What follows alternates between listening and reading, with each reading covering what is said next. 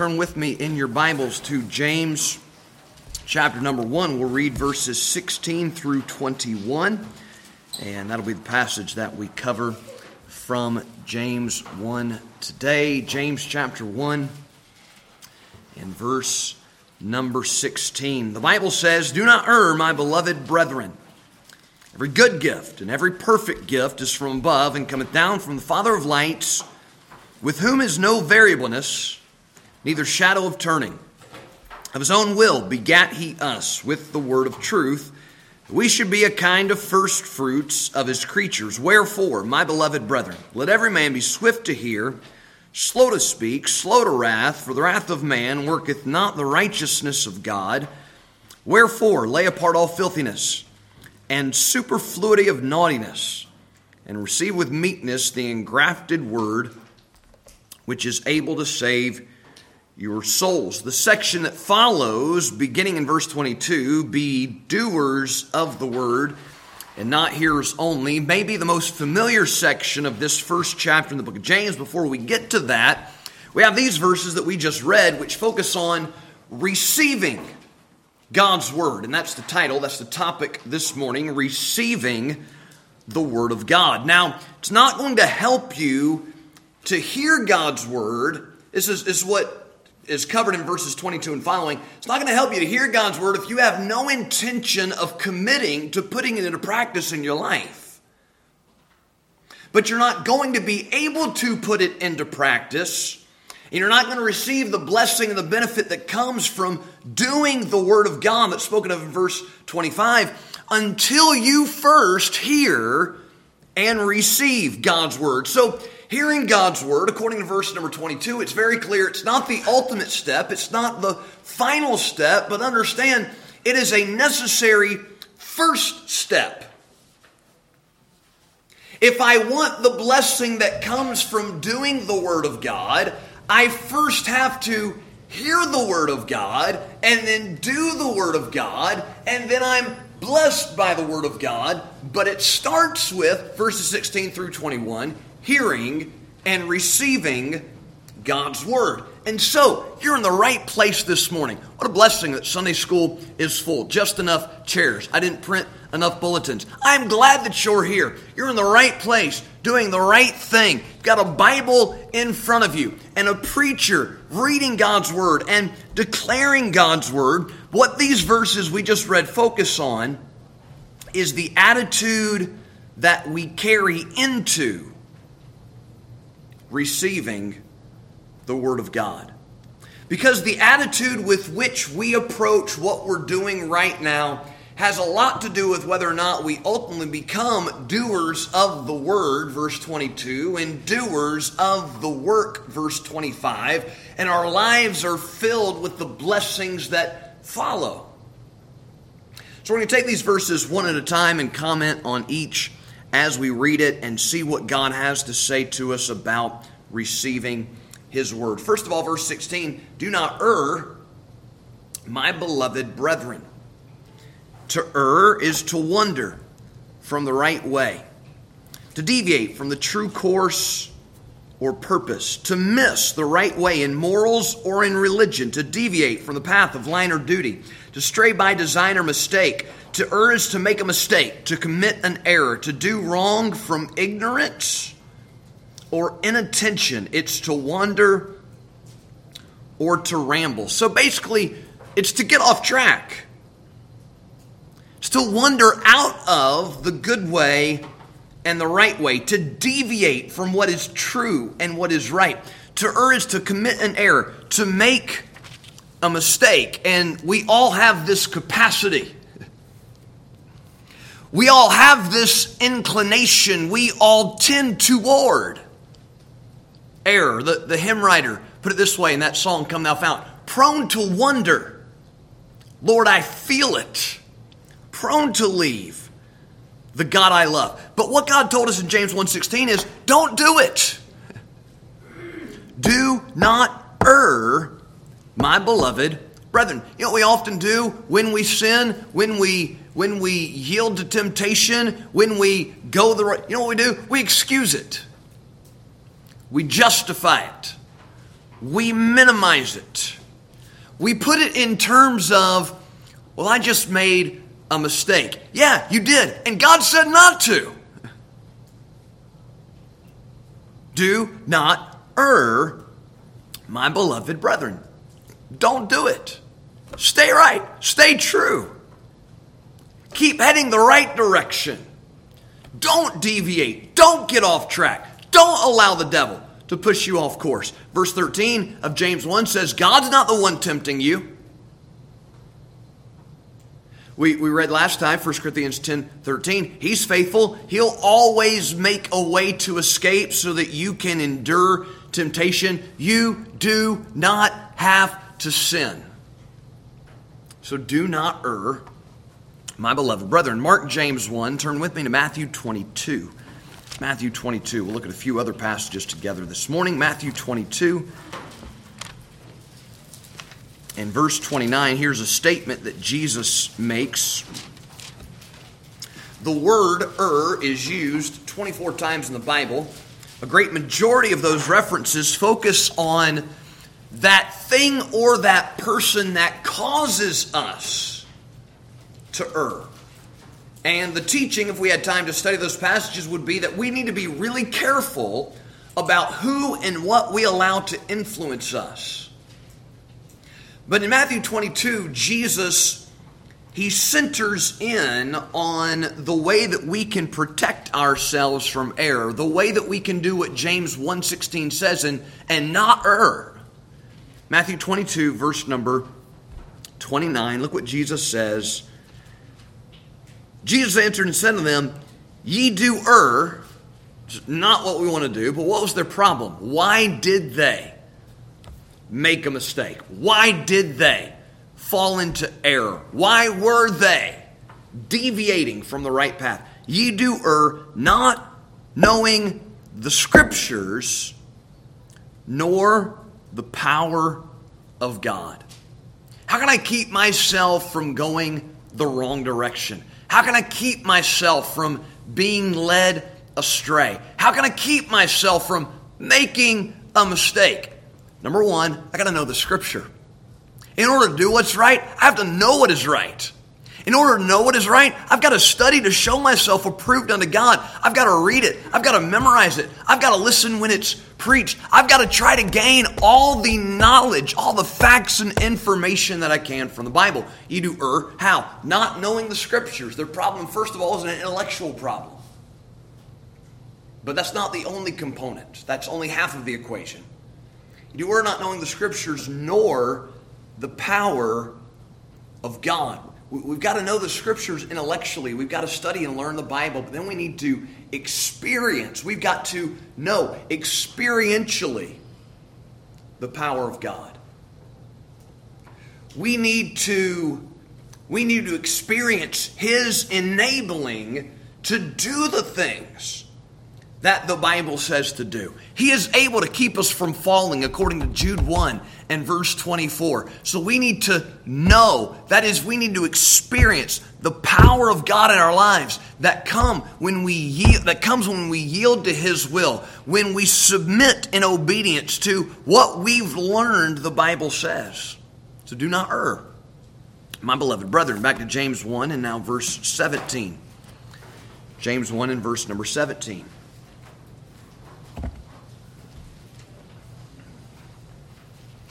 The Bible says every good gift and every perfect gift is from above and cometh down from the Father of lights, with whom is no variableness, neither shadow of turning. We've alluded to that already today. God's perfect. He doesn't change. He doesn't need to change. He loves us. He always has. He always will. His love is everlasting love. Good, merciful, kind, gracious. He's always been. He always will be. Just, holy, righteous, true. No variableness. He's not one way yesterday and a different way tomorrow. If you learn who God is, that's a constant. And every good gift and every perfect gift is from above. This is a great verse all by itself. Because everything good that you enjoy in life, it comes from a good and gracious God. And it would help us to stop and acknowledge that. It would help us to stop and express some gratitude for the most basic of blessings that God sends our way. Acts 17:25 says He gives us life and breath in all things. You can breathe this morning because God is good. You got out of bed this morning. That was a gift from God. 1 Timothy 6:17, He gives us all things richly to enjoy. God wants you to enjoy life. He's made it possible for you to enjoy life, and doesn't have to do with all the latest and the best and the most expensive things. He can fill your heart. Joy and peace and contentment and satisfaction and the joy that we have in life, of family and of friends and of freedom and of comfort, all comes from a good God. Psalm 68:19 says, He daily loadeth us with benefits. Everything good I have in my life, I tend to give myself the credit for far too much of it. But I owe it all to God. Everything good that you enjoy in life, you have God to thank for it. But think about this verse in its context here in James chapter 1. What did we deal with in verses 12 through 15? We dealt with temptation. When the devil draws you away, when you were enticed by your lusts, when there is an opportunity for you to prove whether you love God more, or yourself, or the world, or you have an opportunity to sin or to do what's right. Verse 16 says, now don't err. Don't yield to the temptation. Don't be led astray. Verse 17 says, you need to be reminded of the goodness of God, because it's when we fail to properly remember and acknowledge and consider God's goodness that we fall into error and temptation and to sin. Do you see the connection? What will help keep me from error is remembering and considering how good God is. 1 Samuel 12:24, only fear the Lord and serve Him in truth with all your heart. For consider how great things He hath done for you. The Bible says we love Him because He first loved us. And the love of Christ constraineth us. And the more I will focus on the goodness of God, that'll help constrain, that's to keep my life within some constraints. It's way more powerful than rules. Love is. It's way more powerful than somebody in authority with a heavy hand enforcing all the standards. If you would just love God with all your heart because of how good He is, that would keep you going the right direction. Psalm 27:13, you can write down the reference. It says, I had fainted unless I had believed to see the goodness of the Lord in the land of the living. Have you thought about today how good God is to you? Did you think about yesterday, how good God has been to you? Has it crossed your mind this week just how amazingly gracious and kind God is? We tend to allow the difficult things in our lives to cloud our vision of the goodness of God. You go through something hard, somebody does something to you, you experience hardship and difficulty, and everybody does. That's addressed in James chapter 1, and we tend to forget that God is good. We tend to think that God is doing this to us.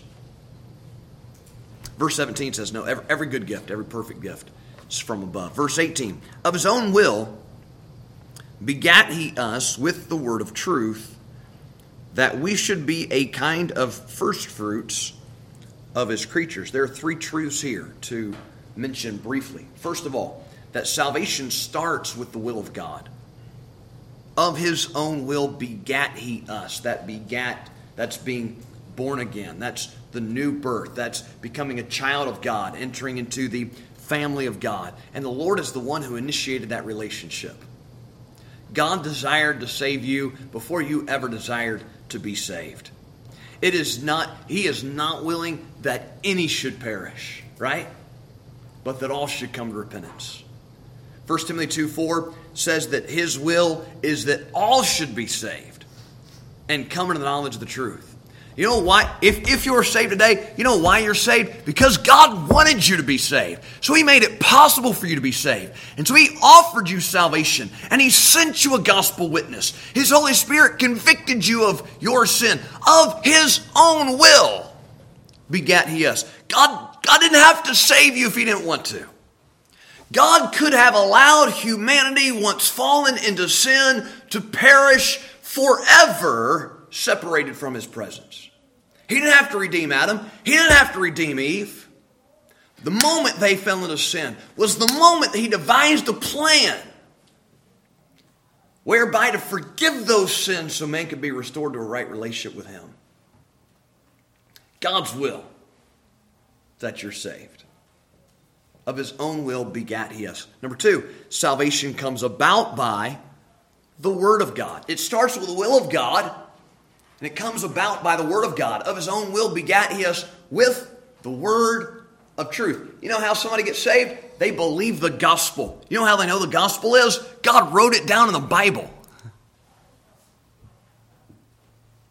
If God did not record for us the plan of salvation, the method of salvation, the way of salvation, how would we know? These things have I written unto you, that ye may know that ye have eternal life. Salvation comes by the Word of God. And it's a supernatural and a life-giving book. 1 Peter 1:23 is a cross-reference, being born again, not of corruptible seed, but of incorruptible, by the Word of God. This book is the agent of the new birth. This book brings about salvation. The law of the Lord is perfect, converting the soul. Psalm 19:7. The Word of God is quick and powerful. Hebrews 4:12. It's alive and it gives life. So salvation starts with the will of God. Salvation comes about by the Word of God. And thirdly, from the verse, salvation results in the work of God. Salvation results in the work of God. Of His own will begat He us with the word of truth, that we should be a kind of first fruits of His creature. Here's how the verse would read from our perspective. Of His own will begat He us with the word of truth, that we might go to heaven when we die. Right? That's what I was interested in when I trusted Jesus as my Savior. I didn't want to go to hell. I wanted to go to heaven. That's why I got saved. That's not why God saved me. Now that's going to happen. That's guaranteed. That's the promise. But why did God make me His child? Why did God give me His word? Verse number 18, that we should be a kind of first fruits of His creatures. If a man be in Christ, he is a new creature. What does that mean? Old things are passed away. All things are become new. It means your life is different now. Yes, your destination is different. Praise God. That's not the only thing supposed to be different. The Bible says in Ephesians chapter 2, for by grace are ye saved through faith, not of yourselves, the gift of God, not of works, lest any man should boast. For we are His workmanship, created in Christ Jesus unto good works, which God before ordained that we should walk in them.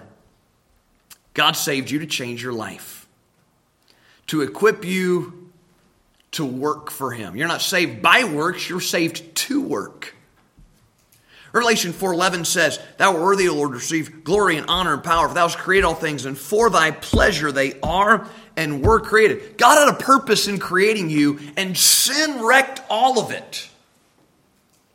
And so His purpose in saving you from sin was not only to deliver you from its eternal consequence in a lake of fire, it was also to reclaim the purpose that He had for your life. That you might glorify Him and walk with Him and serve Him and please Him. That's all part of the package that you got when you trusted Jesus Christ by the will of God and the Word of God. It's for the work of God. Now, the purpose for which God saved you, how's that going in your life? Have you ever bought something because it was supposed to do a certain thing and then it didn't? That's pretty frustrating, isn't it? Like, you remember being a kid and going to the dollar store and you were all excited about that toy and what it was going to do and all the fun you were going to have, and it broke before you got home? Like, you invest, I mean, kids today, they invest an entire $1.25 in that thing, whatever it is, right? And there's a lot of disappointment because this is not fulfilling its purpose. Imagine being God. The price that he paid to save your soul. Is he getting anything out of that? Now, look, he's good, he's gracious, he's love. He's got to take the salvation away. But I wonder if the reason God saved me, I wonder if he's getting anything out of it. Verse number 19. Wherefore, my beloved brethren, that every man be swift to hear, slow to speak, slow to wrath. So wherefore, that is on the basis of the power of God's word. Verse 18. On the basis of God's intentions for my life. Verse 18. On the basis of his goodness, verse 17, and his purpose that I not err, verse 16. What's gonna help me fulfill God's purpose? What's going to help his word be effective? What's going to help me not fall into error? I need to be swift to hear and slow to speak and slow to wrath. Somebody said God gave you 2 ears and 1 mouth, and he wants you to use them proportionately. Think about that for a second. What does that mean? He wants you to listen twice as much as you talk. That's why you have 2 of one thing and 1 of the other. We tend to do a whole lot of this and not near enough of this, right? Be swift to hear. Swift in the dictionary means moving a great distance or over a large space in a short time. Moving with celerity or velocity. It means fleet, rapid, quick, speedy, ready, prompt. Are you ready to hear God's word? Speedy, coming without delay. Come on, are you swift to hear? Here's what I can recognize in my own life. There are times, I was going to say rarely, but that's not true. There are often times when I need to be corrected or instructed or reproved, right? And that's why God gave me a wife. And that was not a joke. Kind of. So seriously, here's what I can recognize as my tendency. Somebody gives me advice. Somebody tells me I ought to do something. Somebody tells me I ought to stop something. And I eventually come around to listening to that advice. Like at first I resist it. At first I argue against it. At first I reject it. At first I think, no, that's not right. And then a day or week, a month, eventually I'm like, yeah, they were right. I was wrong. Do you know what that's not being? That is not being swift to hear. That's being slow to hear. And the reason we're not swift to hear is we do not acknowledge how badly we need God's help and how badly we need God's direction and how badly we need the guidance of those that God has put over us and around us. We need to cut out the eventually and expedite this process and pay attention when people in our lives give us instruction and correction and show us from the Word of God how our lives could be different, how our lives could be better. We need to be swift to hear. Are we ready to give attention to the Word of God when we come to church? Are we prompt to the preaching when we come to church? Are we swift to hear? And oftentimes the reason we're not is because we are swift to speak. And the Bible says we ought to be the other way. Slow to speak. How many of you went to the young adult conference this week? The morning that the young men preached, there was a young man from Austin. And I think he was the last message. Preached from Psalm 23. Remember that? And I was so impressed by his delivery. This guy did a great job preaching a 7-minute sermon in front of 150 of his peers. It was really excellent. I learned later that he had put his name in the hat, but he never heard anything back, and so he didn't know he was actually maybe going to preach that morning. He wrote his message while the other guys were preaching before him. And he's not even called to preach. He's not studying for the ministry. He's studying business, but he loves the Lord, wants to serve God. He thought, an opportunity to preach, that'd be fun. And so he got up and did an excellent job. But as he was preaching, what was so impressive, my wife and I were talking about it during his delivery, is he was able to pause and collect his thoughts and move on to the next thing you want to say without it being awkward. Now, public speaking is not for everybody, right? And it can become really awkward when you're not saying anything. And a lot of guys, even that morning whenever there was a pause, whenever they needed to think, they would stumble and they would fumble and it would get weird. This guy was able to stop, pause, and it wasn't a really long silence where it made you uncomfortable, but it was just time to stop, think, and collect his thoughts and move on to the next thing that he wanted to say and say the right thing instead of the wrong thing. That was great in preaching. We need to learn to do that in conversation. We need to learn to do that in everyday life. You will be a much more effective communicator. You'll be a little slower to speak.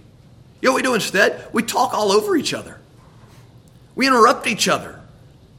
We can't wait for the person to finish what they're saying so that we can say what we need to say. Because what we need to say is way more important than what they need to say.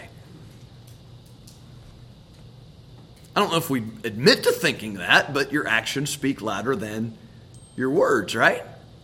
So be swift to hear, be slow to speak, be slow to wrath. Verse number 20 says, "For the wrath of man worketh not the righteousness of God." Let me give you some cross references. I will read them quickly. We're running out of time this morning. Proverbs 14:17 on being slow to wrath. "He that is soon angry dealeth foolishly, and a man of wicked devices is hated." Proverbs 14:29. "He that is slow to wrath is of great understanding, but he that is hasty of spirit exalteth folly." Proverbs 15:18. "A wrathful man stirreth up strife, but he that is slow to anger appeaseth strife." This is apparently a really good quality. Listen to Proverbs 16:32. "He that is slow to anger is better than the mighty, and he that ruleth his spirit than he that taketh a city." You say, am I slow to wrath? Am I quick to wrath? I don't know. Wait till you have kids and you'll find out. The reason I had these verses ready is because I had made this list for my own personal use in trying to not err in verse number 16. So be slow to wrath. Control yourself. Verse 21. "Wherefore, lay apart all filthiness and superfluity of naughtiness, and receive with meekness the engrafted word which is able to save your souls." We had that truth in verse 18. Here it is again in a different context. There are several terms we need to define in the verse. Filthiness. It's foulness, dirtiness, nastiness, corruption, pollution, defilement, impurity. Lay that apart. Get rid of that. In the context, I need to properly acknowledge the goodness of God, verse 17, and listen when I'm instructed in verse 19, and shut up and stop talking so much in verse 19, and control my temper in verse 19. Why? Because if I don't, my life is going to become filthy, corrupt, defiled, impure. "Wherefore, lay apart all filthiness and superfluity." Superfluity. Pretty cool word. Only one time in the Bible. It means superabundance, a greater quantity than is wanted, something beyond what is necessary. Superfluity of what? Too much of what? Naughtiness. Naughtiness. We often associate that with children, being mischievous or sneaky, but it's more than that. Badness, wickedness, evil principle or purpose, perverseness. Lay it apart. Get rid of that. Wherefore lay apart all filthiness, superfluity of knowledge. Receive with meekness the engrafted word, just able to save your souls. Now, meekness is important. Those that minister the word of God are commanded to do so with meekness.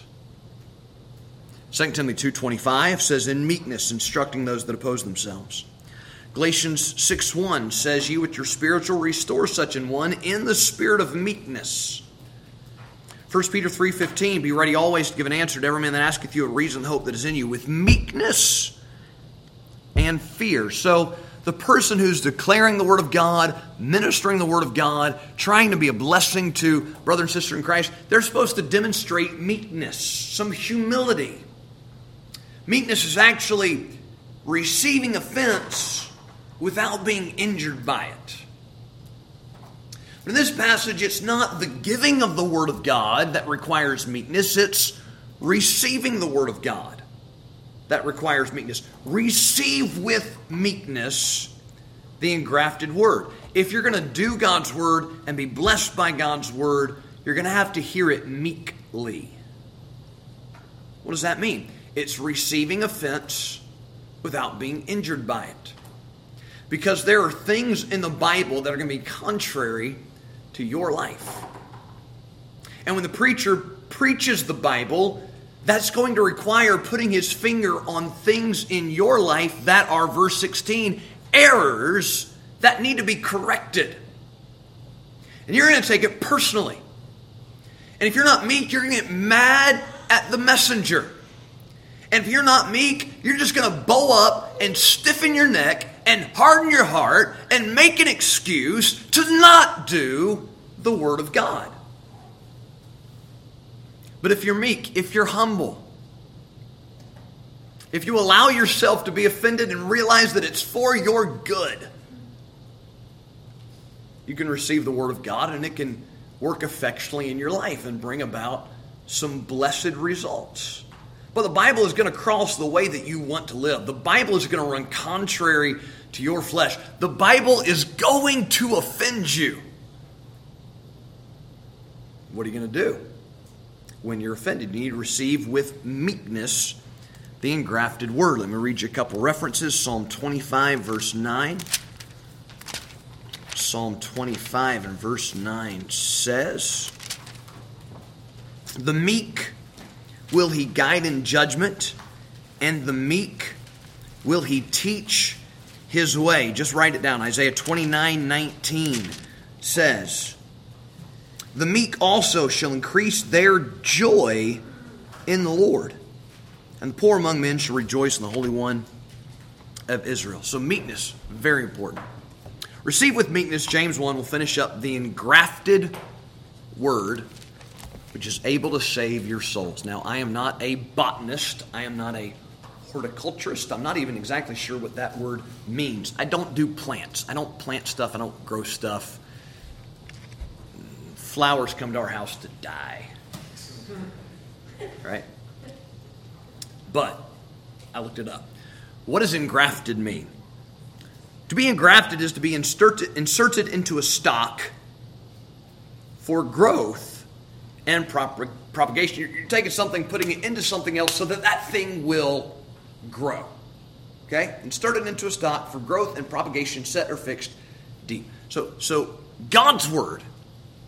You need to receive God's word with meekness because it's the engrafted word. God wants to take his word and make it part of your life to bring about growth, to produce fruit, so that something can spring out of that. Let the word of Christ dwell in you richly in all wisdom, the Bible says.